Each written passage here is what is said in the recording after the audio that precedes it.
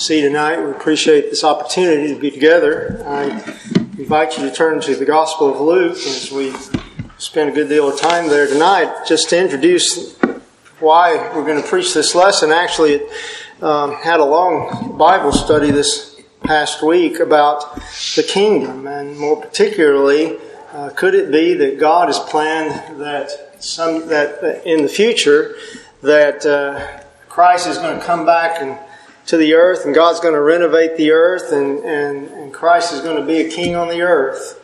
And that's where the kingdom's going to have fulfillment. All the prophecies would have fulfillment. A long Bible study about that this week, and just a number of problems with that idea.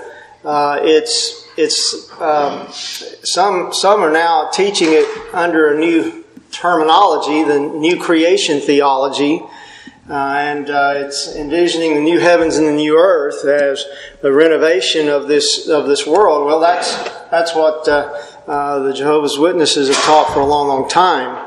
But needless to say, when you start looking at the nature of the kingdom and the reality of what the Scripture says about what's going to happen when Jesus comes back, 2 Peter 3 primarily is a point of reference, that there's just tremendous problems with thinking that this world is going to be put back like it was in Eden, and everything's going to be renovated and put back and restored like it was in the time of Eden. No, that's not going to happen. This world is going to burn with fire, going to melt with fervent heat, going to be dissolved, and God has prepared a new heavens and a new earth, a new habitation of holiness for His people. And so I thought, in thinking about that and thinking about the idea of the kingdom, I thought about this lesson. I preached this lesson about 9 years ago. So full disclosure, some of you heard this lesson before. And I'm not ashamed to preach it again. I got one email from somebody the other day that's got my bulletin, and he said, "I'm expecting you to send new lessons every week. Why are you repeating some of the lessons?" Well, Paul said for me to preach the same things to you is not irksome, but for you it's safe. So I thought we'd just review some of the things about the kingdom, and particularly as it is described in the Gospel of Luke, because Luke has a lot to say about the kingdom. He uses the word kingdom about 46 times. And in his Gospel, he portrays Jesus as fulfilling the Old Testament prophecies about the kingdom. And that's a pretty good place to try to assess that, well, if these prophecies have been fulfilled, then any expectation of a renovated earth and a kingdom coming back here to the earth is out of line with, is against what Luke in his Gospel, as well as the rest of God's Word, has to say about it. In Luke 12, 31 and 32, Jesus said, "Seek the kingdom of God, and all these things shall be added to you. Do not fear, little flock, for it is your Father's good pleasure to give you the kingdom." So Jesus came saying that the Father's pleasure, the Father's purpose, is to give you the kingdom. Now, that flies in the face of these doctrines that say, well, the kingdom was postponed. Now, according to Luke, the kingdom was not postponed. It was God's good will to give the kingdom to those who would follow His Son. According to Luke, the kingdom was not something that was going to eventually be on the earth for 1,000 years. He said, as we read together in Luke 17, he has Jesus saying the kingdom of God is in your midst or within you. It certainly is not a kingdom that's part of a renovated earth, because Luke is just going to be describing a kingdom that would come in the life of those people in the first century, and that they would participate in. So he presents Jesus preaching a kingdom. Chapter 8 and verse 1.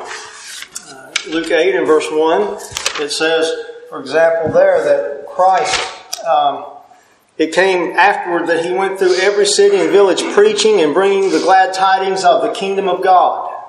And the 12 were with Him. So there is good news about God's kingdom that Jesus brought with Him. He taught to pray to His disciples then your kingdom come. In Luke 11 and verse 2, he just talked about the kingdom being near. Both Matthew and Mark said that he said Jesus came preaching, repent, for the kingdom of God or kingdom of heaven is at hand. It's shortly to come. It's near. So, of course, the kingdom, he would later also say, in John's account, my kingdom is not of this world. John 18:36. So, we're talking about, when the Old Testament talks about a kingdom, it's describing a spiritual kingdom that Jesus calls His church. In Matthew 16, 18, and 19, Jesus said, upon this rock, this truth that I am the Christ, the Son of the living God, that Peter has confessed, upon this rock I will build my church, and the gates of Hades will not prevail against it, and I will give to you the keys of the kingdom of heaven. I'll give you access, the ability to bring people into the kingdom of heaven. The kingdom of the Old Testament is the church in the New Testament. So that when Jesus taught them to pray, your kingdom come, it had not yet arrived, but it was approaching, it was near, it was at hand, and it was God's good pleasure to give it to them. And we see that being fulfilled in Christ's church, as we'll go through our study. So let's just spend some time in reminding ourselves that the New Testament church is the fulfillment of Old Testament prophecy. And I think maybe a place to, don't have on the chart, but if you look at Acts 3 with me for just a moment, just to kind of set the scene, because some of this thinking about, this is going to be, the kingdom's going to have to be back somewhere in the future, there's a misuse of the term restoration that plays into this some that we need to understand. Peter preached in Acts 3:19 the plan of salvation. He said, repent and be converted that your sins may be blotted out, that so there may come seasons of refreshing from the presence of the Lord. So he's teaching the people how to become Christians, how to be saved, just as he did in Acts 2:38. And he says, and that he may send Jesus Christ, who was preached to you before, whom heaven must receive until the times of restoration of all things. Times of restoration of all things. They're setting in place of all things, which God has spoken by the mouth of all His holy prophets since the world began. So Christ is now in heaven, and what the prophets had spoken of are finding a fulfillment. And Peter goes on to describe. He said, from Moses and then Samuel and all the prophets, verse 24, spoke of these days. So he spoke of the days in which the apostles were preaching the gospel of the kingdom to the world. And furthermore, he said, you Jews who are hearing me this day in Jerusalem, you're sons of the prophets, and of the covenant which God made with our fathers, saying to Abraham, in your seed all the families of the earth shall be blessed. So the blessings promised in the Old Testament from Abraham through his seed now is finding a fulfillment in these days. It's the very things that the prophets had talked about. And so these days were the very days of restoration that was fulfilling those Old Testament prophecies. To you first, God, having raised up His servant Jesus, sent Him to bless you in turning away every one of you from your iniquities. So the times of restoration are these days, the days of the first century, of the apostolic days, and central to that was the turning of sinners away from sin, fulfilling the Abrahamic promise of blessing in the Christ that would come to the Jews and also to the Gentiles. See, when people lift that term, times of restoration, they want to shove it out there in our future. But the Scripture says it belongs right where God put it, right there in the first century, in those days, in the fulfillment of the Old Testament prophecies about the Christ and His redemption. And so that, in fact, His kingdom has come. So let's look at a few of those prophecies then. Let's turn our attention to Isaiah 7 and verse 14. That the prophecy of a king that would be born, a son would be born, a king would come, and this son would be born of a virgin. Isaiah 7:14, therefore the Lord himself will give you a sign, and behold, the virgin shall conceive and bear a son, and shall call his name Emmanuel. So here is the virgin whose son is going to be called God with us. Chapter 9, verses 6 and 7, he says, unto us a child is born, unto us a son is given, and the government will be upon his shoulder. So he's going to be a ruler. And his name will be called Wonderful, Counselor, Mighty God, Everlasting Father, Prince of Peace. And of the increase of his government and peace there will be no end, upon the throne of David and over his kingdom, to order it and to establish it with judgment and justice from this time forward, even forever. The zeal of the Lord of hosts will perform this. So God's going to accomplish the sending of a child, of a son, who's going to have the government, going to have the rule. He's going to sit on David's throne. He's going to rule over his kingdom. Now, that was the prophecy. That was the anticipation. And, of course, in Luke, we have the fulfillment as Gabriel speaks to Mary and telling her about the fulfillment, how that she would be with child by the power of the Holy Spirit. That she who has not known a man is going to give birth to a son and going to call his name Jesus. And he'll be great, verse 32 of Luke 1. And will be called the Son of the Highest. And the Lord God will give him the throne of his father David. So here's the idea of the throne, the government. He'll reign over the house of Jacob forever, and his kingdom there'll be no end. Now, all this is significant because you and I, as Christians, are in this kingdom. The kingdom has had to come, or here we are, without citizenship. Without citizenship, if the kingdom isn't here. We have a king promised, born of a virgin. He's going to sit on David's throne, going to rule over the people of God. Not a literal throne. That's the concept of sovereignty, of kingship. He's going to be Emmanuel, God with us. Going to be deity. Because she said, well, how's this going to be? I don't know a man. The angel said, the Holy Spirit will come upon you, and the power of the highest will overshadow you. Therefore also the Holy One who is to be born will be called the Son of God.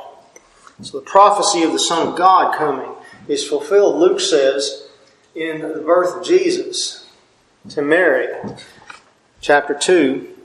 She brought first, in verse 7, she brought first her firstborn son and wrapped him in swaddling clothes, laid him in a manger because there was no room for them in the inn. And the angels appeared to the shepherds and said, do not be afraid. Behold, I bring you good tidings of great joy, for there is born to you this day in the city of David a Savior, who is Christ the Lord. There is an announcement that in the birth of Jesus is the fulfillment of the prophecies of a king who would be born of a virgin, a son who would be given rule and reign over the people of God. So Luke gives us a demonstration that what's been predicted about the kingdom has come. The kingdom has come as the king has been sent to reign over God's people. Again, let's see that in the Old Testament, in 2 Samuel 7 and 13, God promised to sit the seat of David on that throne, to give him rule over God's people. 2 Samuel 7:13, he shall build a house for my name, and I'll establish the throne of his kingdom forever.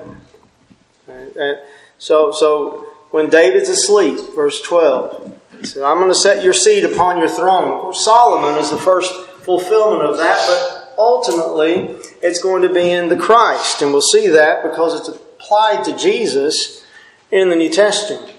He's going to set his seat upon his throne. Psalm the 2nd chapter, verses 6 and 7 says, Yet have I set my king upon my holy hill of Zion. God says, why did the nations rage and the people imagine a vain thing against the Lord and against His anointed, against His Christ? See, they tried to do away with Him, kill Him. But the Lord, He says, will laugh in derision because He has set His king on His holy hill of Zion. God has accomplished His purpose. The thought that man could keep God from accomplishing His purpose And he had to postpone the kingdom, and now we have the church age. But really that's not the real reason of the prophecies, that there's going to be a kingdom coming back in the future. That is an affront and a blasphemous concept against God Himself and His ability to accomplish His purposes. God says prophetically, I'm going to laugh when man tries to extinguish my Christ and keep my purposes from happening. I'm going to set my King upon my holy hill of Zion. And then the king says, I'll tell the decree, the Lord has said to me, you are my son, today I have begotten you. So the prophecy of a king over God's people, over God's kingdom, again, that's quoted repeatedly in the New Testament and applied to Jesus as fulfilled when God raised Him up, set Him at His right hand. Again in Psalm 110. The Lord said to my Lord, sit at my right hand till I make your enemies my footstool, or your footstool. The Lord shall send out the rod of your strength out of Zion, rule in the midst of your enemies.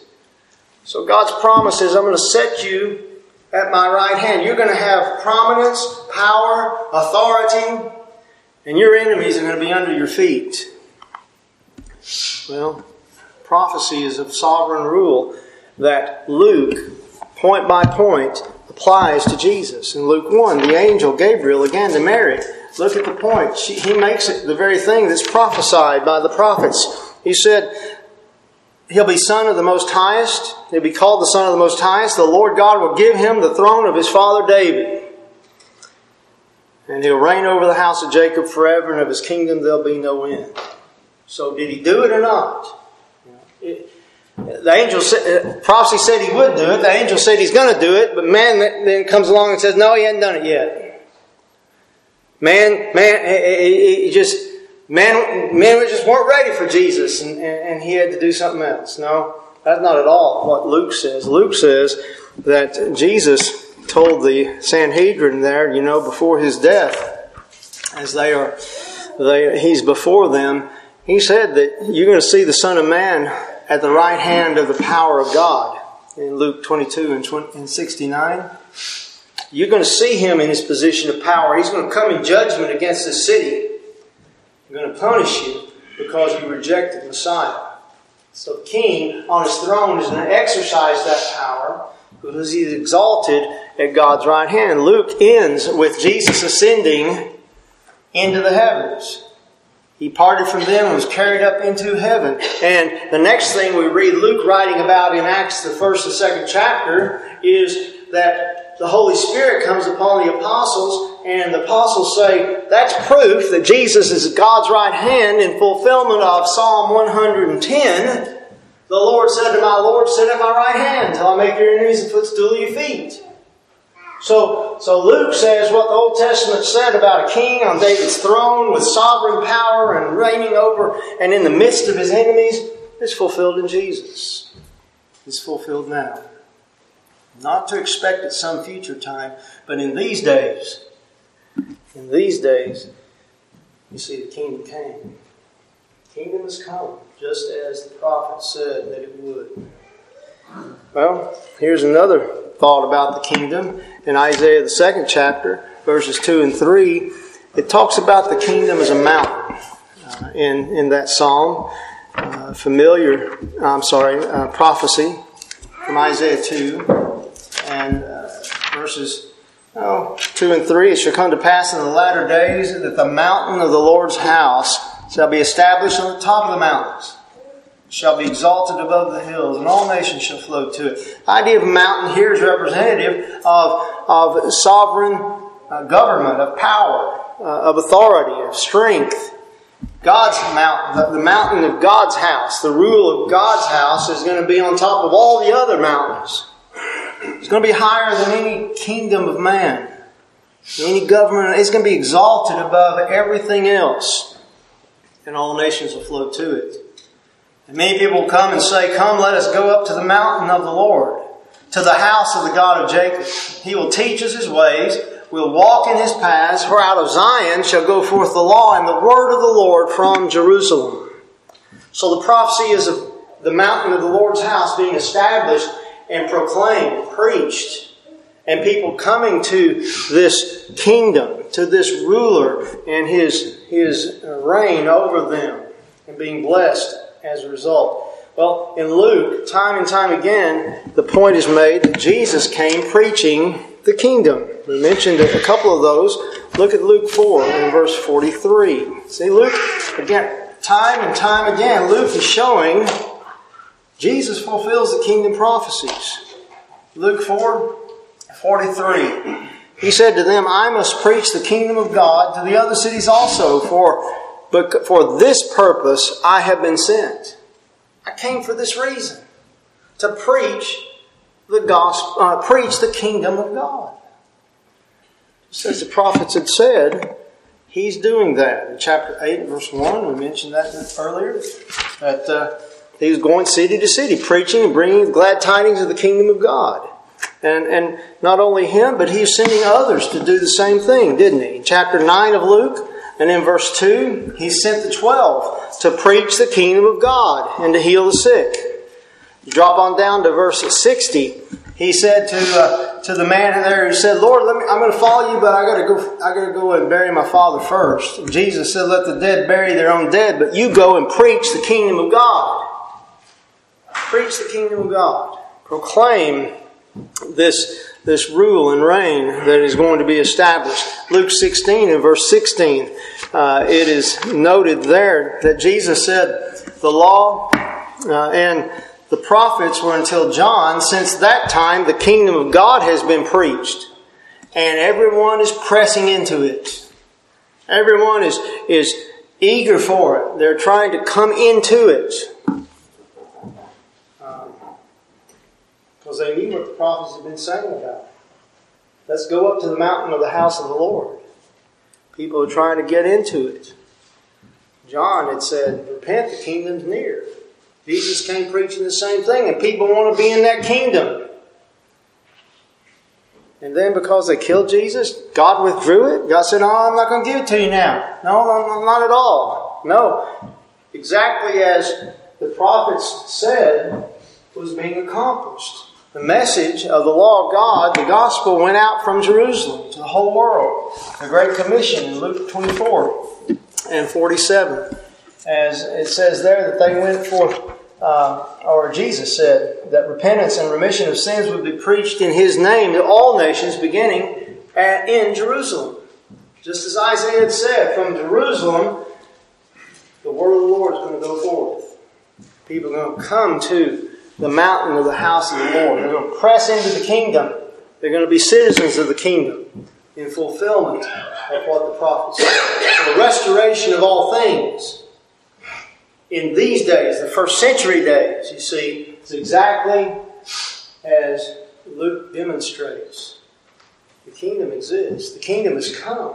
The one that Isaiah talked about has arrived. And people, even now, are pressing into it through the gospel of the kingdom. Well, in Isaiah 2 and verse 4, he goes on to describe the nature of that kingdom. Let's look at that prophecy for just a moment. In Isaiah 2 and verse 4, he says, He shall judge between the nations and rebuke many people. They shall beat their swords into plowshares and their spears into pruning hooks. Nation will not lift up sword against nation, neither shall they learn war anymore. In His kingdom, the nature and effect of His word is going to be peace. It's going to remove the hostilities, the conflict between men and God and between men and themselves. They're going to spread a message. They're going to plant seed and bring a harvest. They're not going to learn war. It's not advanced by military might. That's the sinful concept of the Crusades. Thinking that by the power of the sword they would advance the kingdom of God. No, sir. It's by the power of the sword of the Spirit, the Word of God, that God's kingdom is advanced. That's what was prophesied, chapter 11. And really the first 7, 8, well, most of that chapter, in fact, is describing the kingdom. It describes the king and his nature of understanding and wisdom and knowledge and the fear of the Lord. His righteousness, the Messiah's righteousness. and with righteousness he would rule and decide with equity among the meek of the earth, it says in verse 4. And he goes on in verses 6 through 9 to talk about the nature of the kingdom. The king is righteous, and his kingdom is a kingdom of righteousness and holiness, of peace. The wolf dwells with the lamb, the leopard and the young goat lie down together, the calf and the lion. All these are figures representing peace, tranquility, harmony, unity. And they will not hurt nor destroy in all my holy mountain. For the earth will be full of the knowledge of the Lord as the waters covers the sea. So a knowledge of God would spread out around the world, producing a kingdom that is righteous and peaceful and united with a knowledge of God, serving the purposes of God. Luke says that's the kingdom that Jesus preached and was bringing people into. It's a kingdom not of this world. That's not at all like the kingdoms of this world, but it's a kingdom that Jesus talked about in Luke 6 and verse 20. Look what he said there. He said, he lifted up his eyes and toward his disciples and said, "Blessed are you poor, for yours is the kingdom of God." Now, he's talking about poor in spirit, Matthew 5:3. He's not saying if you don't have any money, then you're in the kingdom. No, he's talking about poor in spirit. One who is destitute in spirit, one who is broken in spirit, contrite heart. Yours is the kingdom of God. Okay? So the kingdom would be a place, you see, where one relinquishes himself for the will of the king and to receive the blessing of the king's rule and reign in his life. Again, in Luke 17, 20 and 21, they said, "Well, when's the kingdom coming? Is it about to arrive? When does the kingdom of God come?" The Pharisees were asking. Jesus said, "It doesn't come with observation. You can't say, see here, see there." He said, "The kingdom of God is within you." Now, how's the kingdom within you? Well, because you see, there's the seed of the kingdom, which is the Word of God. And it's planted into a person's heart. And when that gospel bears its fruit in our heart, in our life, then we become citizens of the kingdom. We obey the gospel and are saved. And now in Christ, in His church, we are citizens of this kingdom. And it's not defined by a rule like men define it. It's defined by the rule of truth and peace and righteousness. See, because it shapes our nature. It reshapes our character into the image of Christ. So what was prophesied was not of a literal lion and lamb laying down together, but he's talking about those who are in conflict in their lives. That conflict is removed into Christ, in the righteous servant of God. And as we are poor in spirit, as we come to Him with a contrite heart and follow His will as a little child, you see, humbling ourselves to Him, then we're in that kingdom. Because by faith we repent and are baptized, we're added by the Lord to His church. Acts 2. In Luke 18, just to note that verses 16 and 17, Jesus called to Him the little children. He said, "Let the little children come to me and do not forbid them. For of such is the kingdom of God. Surely I say to you, whoever does not receive the kingdom of God as a little child will by no means enter it." Receive the kingdom of God. Receive the rule of God in your life through the gospel of Jesus Christ. Christ dwells in our hearts through faith, Ephesians 3:17. He rules in our lives when we receive His gospel into our hearts. He preached it so we would believe it, so we would live it, so we would be citizens of His kingdom that was prophesied and that has been brought into existence. The kingdom that's been predicted has arrived. It's here. The swords have been beat into plowshares. Go into all the world and preach the gospel. The conflict between Jews and Gentiles is broken down. The wall of barrier has been removed. Ephesians 2, 14 through 16, the law contained man-made ordinances. The law of Moses has been laid aside. He's made in Christ peace between Jews and Gentiles. One new man, reconciled by the cross in one body, the church. The church is the fulfillment of the kingdom predicted by Isaiah. That's the kingdom that's to come. We don't have to look, by the way, just to sum that point. We're not looking to sometime in the future when God's going to renovate the world and make it like Eden way back there. So now it's going to be all like it was then. You know, what we have is exactly what God wants now. When hearts are reformed, when hearts are converted, when we are brought into fellowship with God through His Son, added to His kingdom. Because that kingdom exists today. It's not of this world. Not of this world. In Isaiah 11, if you go on in that text, after describing the nature of the Messiah and the nature of His kingdom, He also then talks about those who inhabit His kingdom. In Isaiah 11, 10 through 12, it's a universal kingdom. In that day, there shall be a root of Jesse, who shall stand as a banner to the people, for the Gentiles shall seek Him, and His resting place shall be glorious. So He's going to be a banner to the Jews, and the nations, the Gentiles, are also going to seek after Him, and they're going to find rest as well. So whether Jew or Gentile, you see there's that wolf and the lamb together. That's that picture of peace in God's holy mountain He's just described. It shall come to pass in that day of the kingdom, in that day the Lord shall set His hand again the second time to recover the remnant of His people who are left. The Lord's going to gather His people from Assyria and Egypt and Pathros and Cus and Elam and Shinar, from Hamath and the islands of the sea. He will set up a banner for the nations, and all assemble, and will assemble the outcasts of Israel, and gather them together, the dispersed of Judah, from the four corners of the earth. Someone said, "Well, that hadn't happened yet.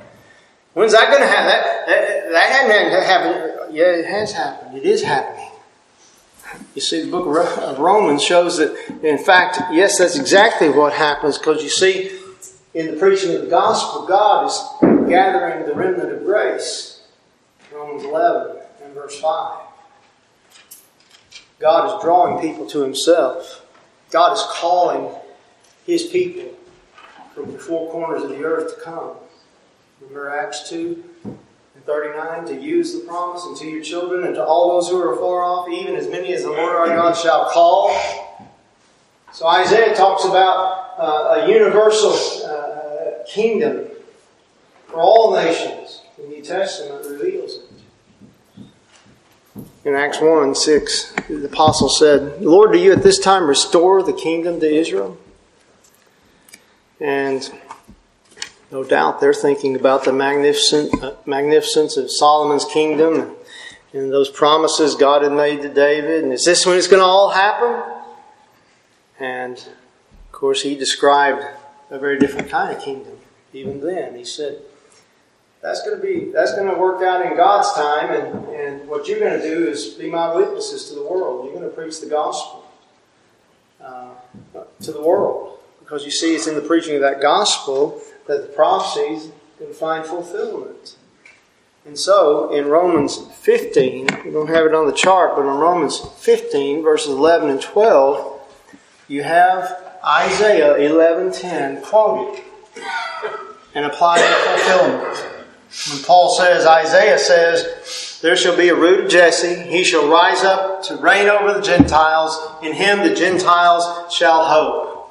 Now may the God of hope fill you with all joy and peace in believing, that you may abound in hope and in the power of the Holy Spirit. Paul says what Isaiah promised, predicted, said would happen, has happened now, is happening in the preaching of the gospel to the nations. The kingdom has come. The kingdom has come.